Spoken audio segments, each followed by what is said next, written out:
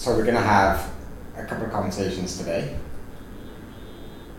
ideally around, first off, mainly, and this is stemmed from the fact that today we've had one of the first, like a bad day, isn't it? It's been not a long day. It's been a long day mentally. Yeah. Yeah, so that has sort of stemmed off an idea of, when you're in a small office environment, which a lot of people will be, even in big office environments or wherever, in work generally, the idea that how do you cope with the people you work with when you're close to them and you're not close to them, what are the implications of that, are we going mad about it?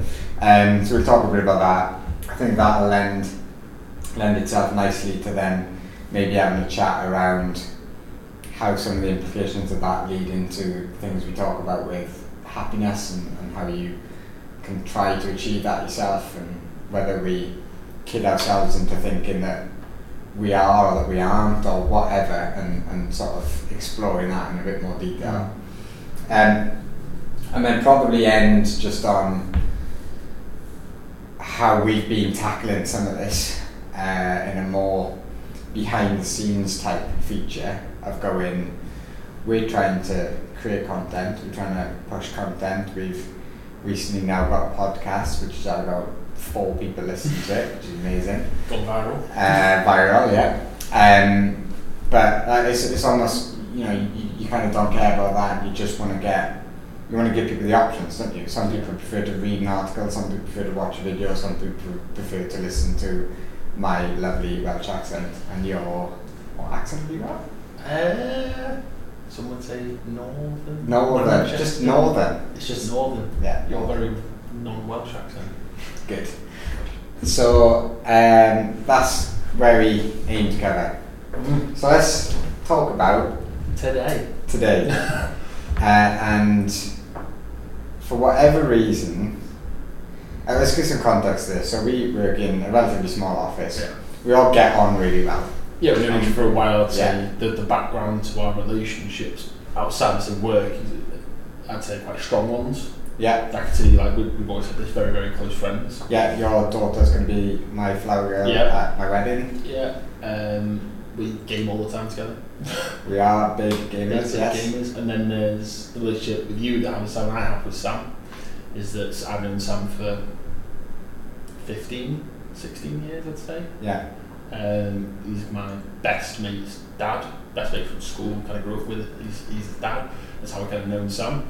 Yeah, and he was one of the first people I met in recruitment and trained me and made me the okay recruiter that I am today. Yeah. So yeah, I think the point is we all know each other, we all get on well, which can be positive and negative. So when we tend to work long hours, average 10 to 12 hours a day, which we can talk about work-life balance, etc. later, but generally we see each other, and this is a common thing, isn't it? People say this all the time, I see you more than I see my fiancée. I see you more than I see my daughter. Yeah, and it's like, is that on a very deep level, is that wrong in terms of society has got it wrong, i.e. the way that we built society is fundamentally, potentially wrong by that very statement of you see me. Like, nobody should see me more than anybody else. Like, you don't want to see me. Then your daughter. Well, I said this, I think, once she was born, I actually remember having the conversation with you, I think first or second week back after I was from paternity, definitely not maternity. I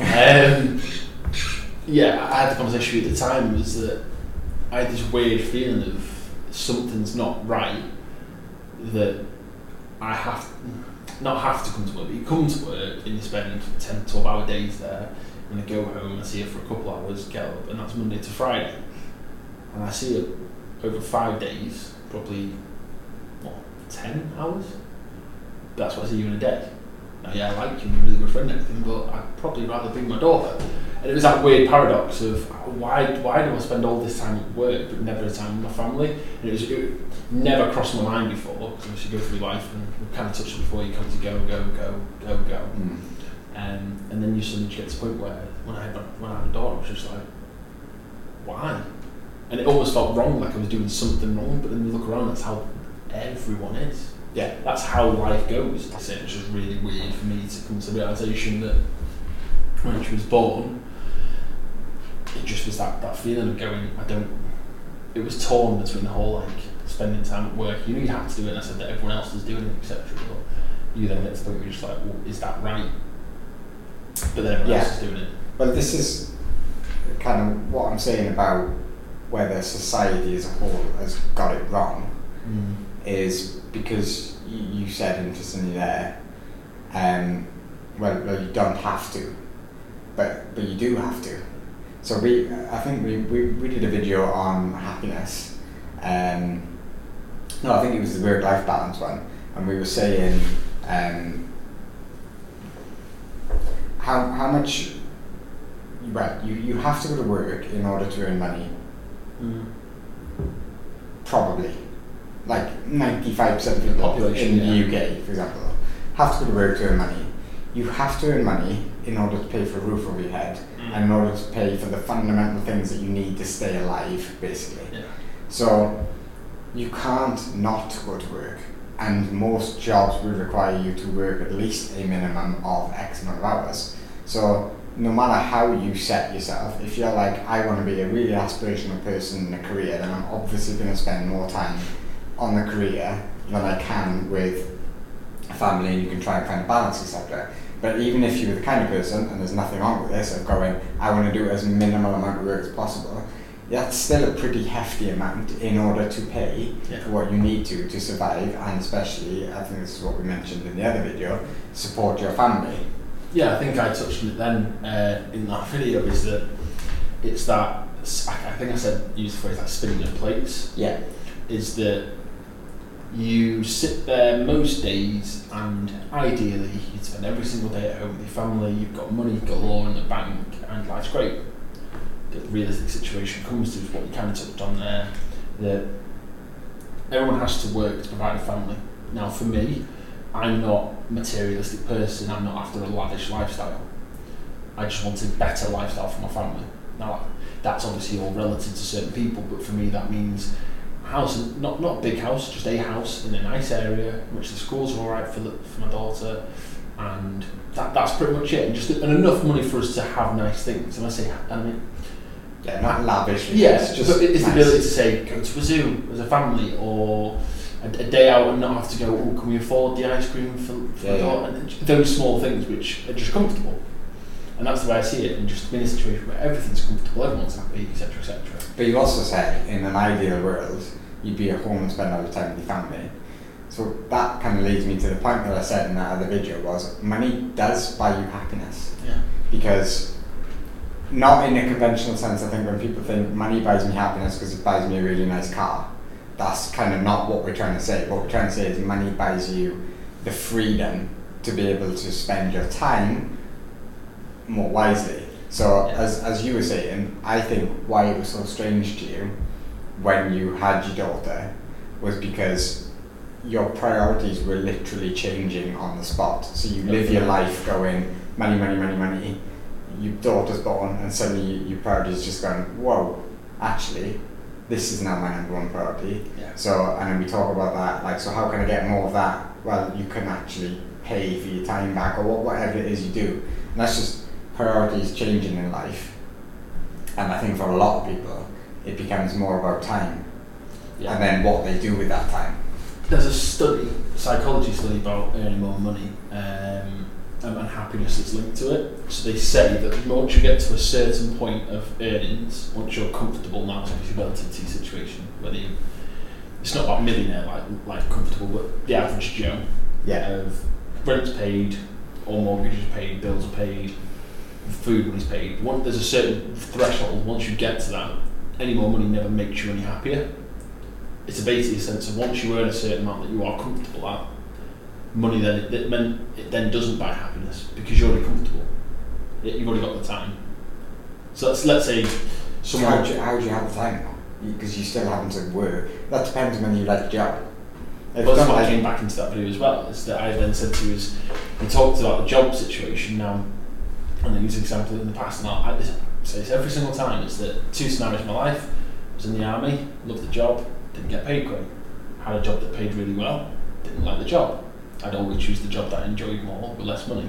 But that was when I was 18, 19, 20. Yeah. Now I'm in a Accountability, yeah, life, exactly. Yeah. Now I'm in a position where ideally that would happen, but the reality of life is I couldn't do that now because I wouldn't afford to live. I have to now be in a job which pays enough. Now ideally, like I said before, you fall in a job which you enjoy, and thankfully I enjoy this. But the main which goes into the whole thing of like most people would rather not work. Yeah. Like you can enjoy work and you can like really enjoy watching TV or playing sport, whatever it is. Like you have to be really lucky, or maybe not lucky, but like really clever with how you approach life in order to fall into something. I've always said to you, so we mentioned earlier, big into gaming. So my dream job would be like a games producer or something, like a director of game and be like the person who decides what's going to happen in that game. Or a games reviewer, for example. Yeah, that's but I genuinely think if I was, I wouldn't like it because it's not necessarily the job, it's the fact, I've said this to you before, it's the fact that when you get up in the morning, you've got to get up and go to the job. Like you have, you're shackled by it almost, and I think that's what I don't like, which is why I always relate to this money buys happiness type thing, because I'm like, if you can earn enough money to get out of whatever it is and set yourself up, which is like nigh on impossible, unless you're ridiculously good with your money and earning really good money and in a lucky situation type thing, then but that gets you out. And then once you're out, then you can do whatever it is that you want to actually fulfill do and do it in a way that isn't shackled. Like you can get up in the morning and go, maybe I'll review a game today, maybe I'll go and work somewhere, maybe that's what gives me my happiness, but it's my choice. Yeah, it comes down to choice. It's the ability to go, what do I feel like doing today? Yeah. Because everyone has it. Even if it's a job you do enjoy sometimes, you'll have it now, even I will have it. And you can admit it is that there'll be days when you wake up and go, I just don't want don't want to work today. Yeah. But you do, and that's because obviously you're adult enough to go, yeah, I will do that. But the liberating feeling is having enough money to go, I don't have to. The dream. Yeah, it's the dream. Which kind of, we said we were going to talk about one thing, didn't we, and just went off on a tangent. This is an insight to our videos now. Yeah, it is. We just talk. This is how we end up making videos.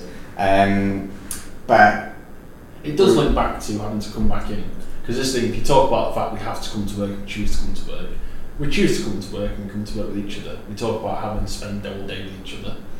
Now, obviously, the knock-on effect to that is, as we said before, that we all get along, we all have histories outside of work as the relationships we have. And I think for us, on that level, it's great. 95% of the time, it's great. We don't argue, there's nothing going on. But the realism is we're humans, and we will eventually argue. And there are the days, like today, as you mentioned, it was difficult. Everyone came in this morning, and it was in that, I'd say, narky mood when you just like, you don't have patience, you're a bit short. You almost want to start an argument, don't you? Yeah, I mean, for me, I was obviously the daughter situation. I'm still recovering from a really bad night earlier this week where she just didn't sleep. Yeah. There's no sleep at all, and I've been trying to catch up each night on it. And then today, I think was the aftermath of it. I came in ready for the argument. So I guess the correct, like, because I had a stag do this weekend. You had that. Sam was pretty fine and okay. Yeah, I mean he's obviously been back Birmingham Tuesday, there and back for the day. Yeah, a lot of travel. He had Leeds yesterday. I've done a lot of meetings. Yeah.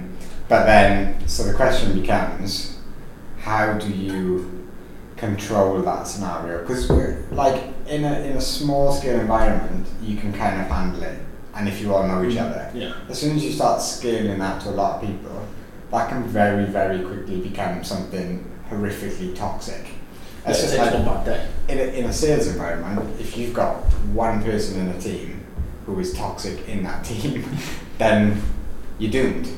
Like if that person comes in a negative environment, if that person is an influencer in that team of how those sales are going, and they come in negative, you've not the entire team. Yeah, no, yeah, it's true.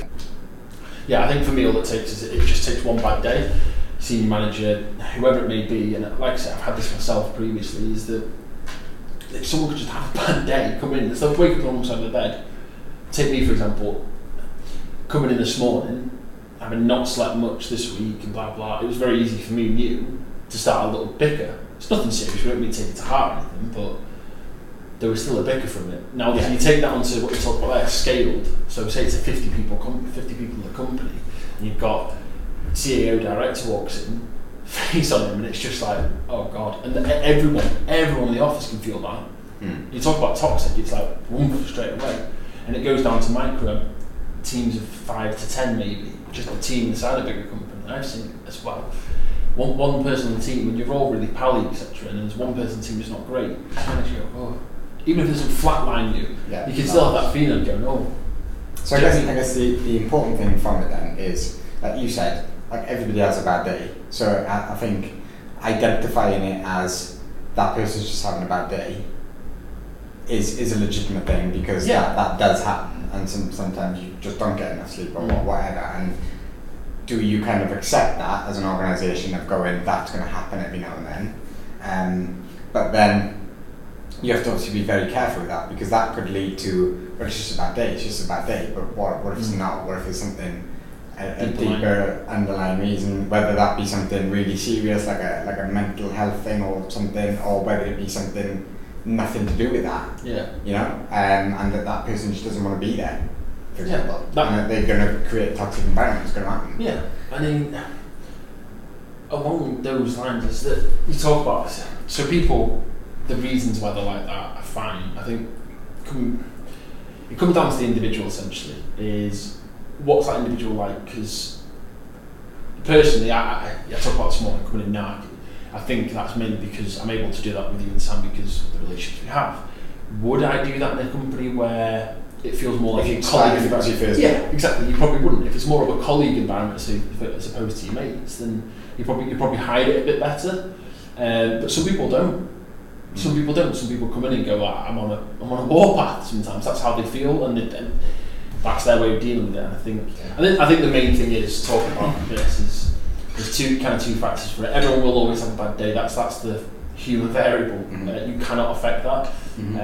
People have lives outside of a job which will then affect it. Yeah, fact. You just hope sometimes you hire the people who are emotionally intelligent enough to sit there and go, I don't always need to bring it into work. Now that's not a don't talk about your problems. I'm the biggest advocate for that ever. It's all about, I think it's really important you share the load essentially.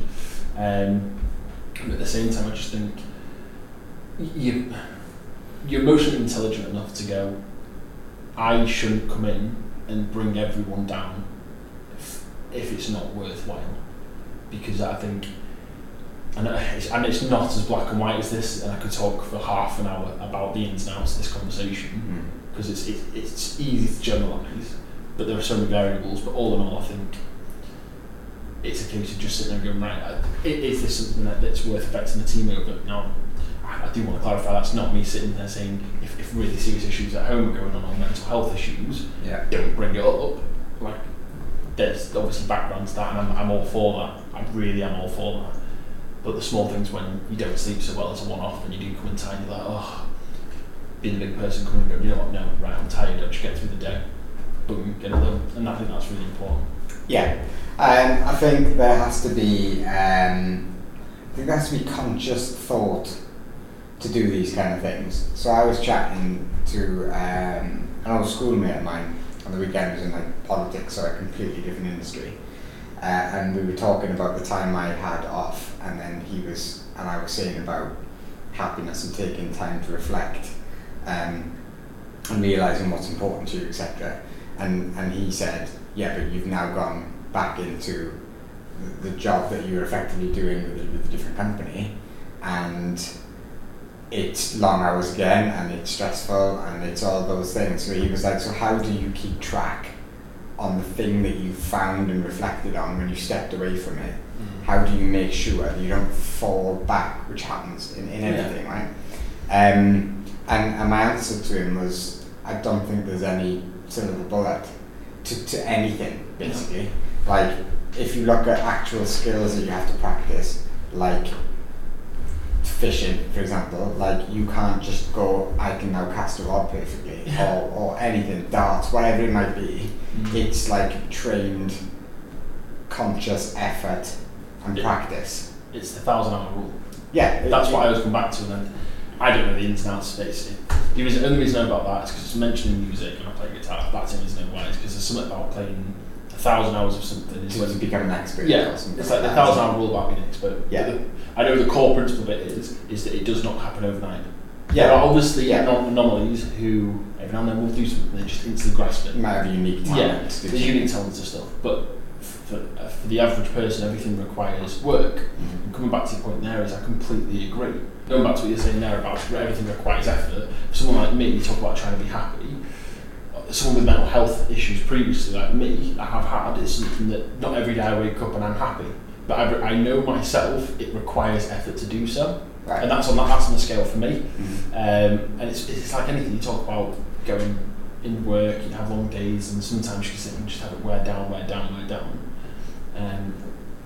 It does require the situations where you're not, no, I'm going to make the effort to not let certain things get to me in certain ways.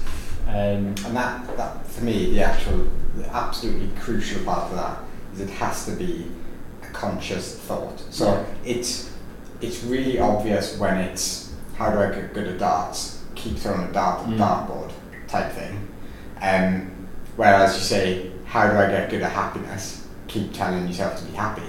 Keep practicing in your own head how to be happy. But before you do that, you've got to work out what happiness is for you, which is a lot of the videos we've been talking about. That's people think or might think that they understand what their happiness is and what makes them unhappy and all those kind of things, but have they taken the time to stop and reflect and properly look at it? I would like to think that the majority of people understand it and know what is their own happiness. But if you don't, or if you're unsure, or even if you think you know, take a moment. Again, conscious thought to go through it and go, is this, because that used to, we're talking about how priorities change, that used to make me happy when I was 20, but now I'm 30. Now I want something different, whatever that might look like. And then from that point on, then it's got to be conscious effort. The thing about that, and I don't think we've ever talked about this before, but when you go through therapists and speak to them, one of the mainly recommended things for, say, people with depression or anxiety, etc., is something called cognitive behavioural therapy, CBT, which is essentially, in its core, establishing the negative thoughts before they get there. So most people who have, say, depression or anxiety have a trigger that then leads down a certain path, and it's basically, and the idea is that you spot where you're at on that path. So you do a lot of work on it, you have like documents about certain things, blah blah.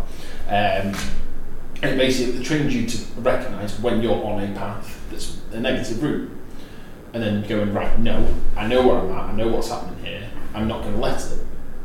Which, in a greater sense, kind of what you said there, is that you're going, I've got to make the conscious effort to be happy all the time. It's the step. So you could start from trying to find out what your own happiness is, and then consciously allowing yourself to think and behave that way to become more happy. And to me, it's the step before it. It's the step of not stopping yourself from being unhappy. Yeah. Which not everyone is involved with, because not everybody has those challenges in life. So the people that do, and you might see a therapist, whatever, are going, right, I need to spot that first and stop that happening first. Then I need to find out what actually does the opposite of that, what makes me happy, and then I need to work on that. When you go into therapy, a lot of the time they'll go to the CBT with you, but they also, a lot of the time, they just ask you the plain question. Just tell them what makes you happy, what do you enjoy doing, what do you like in life. And you look at life for me, you'll be like, oh, I like to spend time with my daughter, I like to spend time with my fiance, it's like watching the football, playing some games. You start listing all these things, and it's like, okay, well, they list all these different things you look for in people. Why do you like doing those things? And essentially all it does is simplify the core of everything you are. Yeah. I know this is really, really deep now, but it does. It simplifies. It's actually really, really simple as well. Yeah, it is. Because everyone overcomplicates things in life. It's always, everyone always tells themselves their own story. That's like Darren Brown bangs on about this. That whole life is always a story. It's always a story. You read into things and you tell your story and you fit your narrative. If you just simplify everything, you have probably a small group of things what makes you happy. Then there's from that the reasons why. Why do you enjoy spending time with your daughter? Because I like the fact it's pride, it's happiness that comes from it, etc. There's these different reasons, and you just go, well, they're the things you need to focus on. What else in life can give you them as well? So what else can give you pride? What else can give you love? So when you go out for a romantic meal with your fiancée, and then you sit there and you go, oh, I love you, and she goes, I love you too, and you go, well, this is nice, it's the love, it's the affection, whatever it may be. Not everyone's like that. So you break it down to what emotions do these things make you feel? And that's what happens. You go through it on therapy. These are the things I like doing. Why do you like watching football? Oh, well, I like the emotional investment I have in something, and I like the ups and downs. It's not always great, it's not always great, bad, but it's almost like the waves of it. Going to a football match, it's sat there, 50,000 people sat around you, all chanting at once, and it's psychologically proven that crowd chanting emotionally boosts you. And there's everything for me, for example, you go through all of them, there's all the reasons why. And obviously your reasons might be different to mine, or the things that make you happy might be different. But at its simplest core, we all do things for certain reasons, whether it's the affection, the joy, the pride, all these positive words. It's not to simplify everyone's psychological behaviours and reasons, but it does.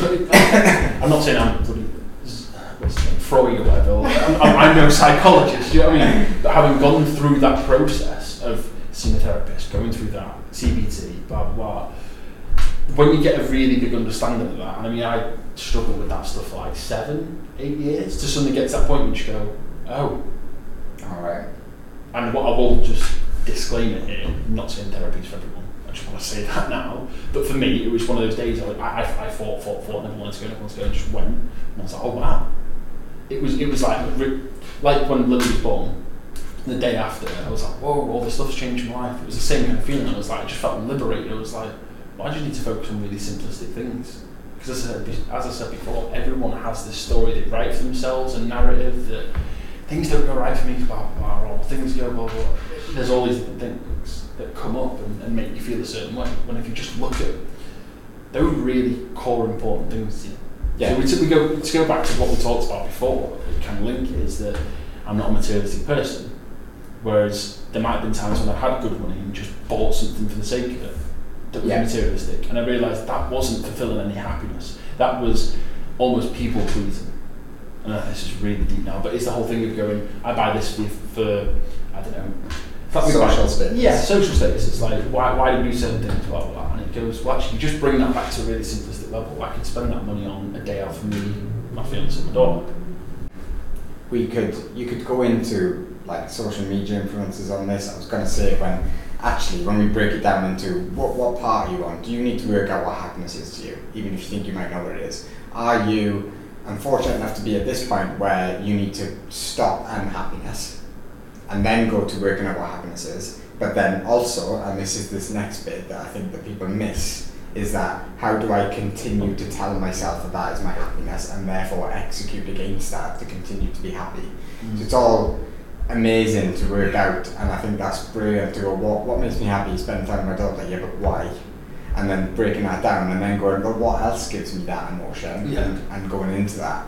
And then for me then, the next most important part is going, how do I continually execute against that in order to continue to be happy? That's the hardest part. And that bit that you just mentioned there, whether we do things for social status, etc., is becoming harder and harder. So that middle layer of going, what is my happiness? I think a lot of people, that's why I said it earlier, a lot of people think that they know what their happiness is because they scroll through it every night. And they go, oh God, look at that person's life. And I think people are starting to clock onto it now, but it's a fake reality, effectively. And this celebritism and all, whatever you want to call it, of going, that's the life I need to aspire to, this millennial generation thing, and how much of that is tied to social media and what we see, and therefore aspiring to be something that you're almost indoctrinated to think will give you happiness, when actually nobody has stopped to go, I don't actually care about that. Yeah, it's social media is the big one. I'm a few years younger than you, so I think that had more of an influence on my generation. You old man. No, but I am, and I think even though it's not a huge difference between our ages, I think that gap, I see it more in my generation than I think you have with yours. We've talked about this, I think, a couple of times before, is that I'm not massively affected by social media. I don't think I ever have, but I've not been a post every day kind of person. But I see people who I went to school with, and so there are people there who post every single day, or you see them on the holidays and the fancy restaurants and the fancy bars. And I've seen all that, and I've seen my mates go, oh, we should do stuff like that. And I'm like, well, do you want to do stuff like that, or is that because you see other people doing it and you just want to do it because other people are doing it? Now, if you want to do that, great, crack on, mate. That's the way I see it. It's like if you generally want to do that, great, but never do anything just because you've seen someone else do it. And then you're like, oh, we need to do that. And I don't think they consciously think, well, I've seen that person do it, so therefore I'm going to do it. No, that's what I think it's the subliminal messaging, like that indoctrination of, like you say, you don't post on social media every much, but it's not necessarily about that. It's about how much you view content, and not like constantly. It's just in our lives constantly. We can't stop now. Like I was waiting for the lift the other day, I pulled my phone out and flicked through my phone because I can't wait 3 seconds for a lift.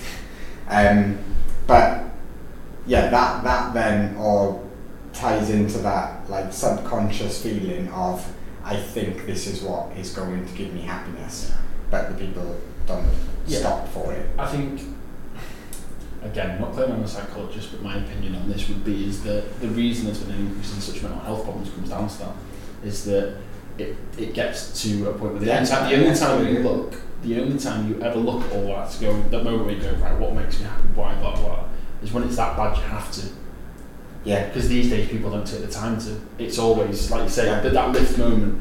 What was if that 3 seconds you suddenly had that thought going, no, I'll do this weekend. What do I want to do? Rather than going, oh, I've seen this advert or I've seen this person post, well, do that.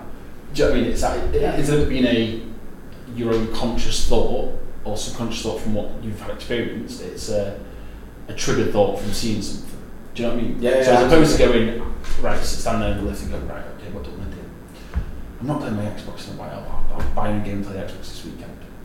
Instead, you might see someone and think, and go, oh, I've just seen that person's at that bar. We should go to that bar. Do you know what I mean? That the difference there is the thought you'll generate yourself is very different to the one that's triggered by someone else. Yeah, absolutely. And I think that has an even bigger impact on the younger generation, because think what you like as a kid, you want to please everybody, you want to be in the group, you don't want to get bullied, like all these things exist. And you tie social media into that, it just becomes an absolute minefield, because then you're pleasing on a completely different level. Well, you reaches further. And then there's that. But also the downbeating of you is further. So if you're not that kid that's fitting in properly, it's not just the 5 kids who are in the clique like it was in me and you when we were in school, of like, oh, I'm not as cool as them. It's, there's the world who is cooler than me. Yeah. Which could be damaging. Well, yeah, it comes down to then you chase the affirmation, is that... Is that like which as you get older, I feel drifts off slightly, because you eventually go, I don't care what people think. Everyone always says that. When you speak to your grandma, your granddad, they always go, the best part of being old is you just feel liberated because you don't care anymore. Just be you. Sam has just come and now ruined our entire an hour's gone by. Yeah. We're still cycling. Sun movement, definitely over. I don't think we can pretend that this is all one continuous video. But we've had a good chat. Yeah, it's been a good chat. I think it's nice for us to have these conversations on camera as well. Yeah, because we aimed to talk about something and ended up talking about something completely different, which is very much what we do all the time. Yeah, all day. But I think it's, I'm not trying to inflate their own egos, but we mentioned it before about we care about it, like the things we talk about. Yeah. And it just so happens to be that we're lucky enough to be in an industry where we just get to talk to people. That's basically our job, is talk to people all day long. And about their lives. About their lives, about their happiness, about their skill set, which is data, which is really cool. So we're kind of winning on that front, which is great for us, isn't it? And if people see a little into us and understand us as, they're just human beings like the rest of everybody else, then that's great. But we'll keep pushing these kind of things. We want to do more videos. Obviously, we've got the YouTube channel set up. Podcast now. Podcast has had like Famous. 5 listens, but it's all going, and the aim is to just get people to understand us so that they can get in touch with us, so that we can understand them. Yeah. Ultimately, because the more we do this, I think the reason we can talk so much about this is because our job literally involves us asking these kinds of questions to people. Like, you know, why do you want to move job, for example? Like, What makes you happy? What does good look like to you? yeah, and if you say, why do you want to move job? Because I want to earn more money. Like, that's not yet quite enough to understand that, is it? And Why? so when you go into that, that's where it gets really interesting. And by understanding that, we can help people a lot more, which is great.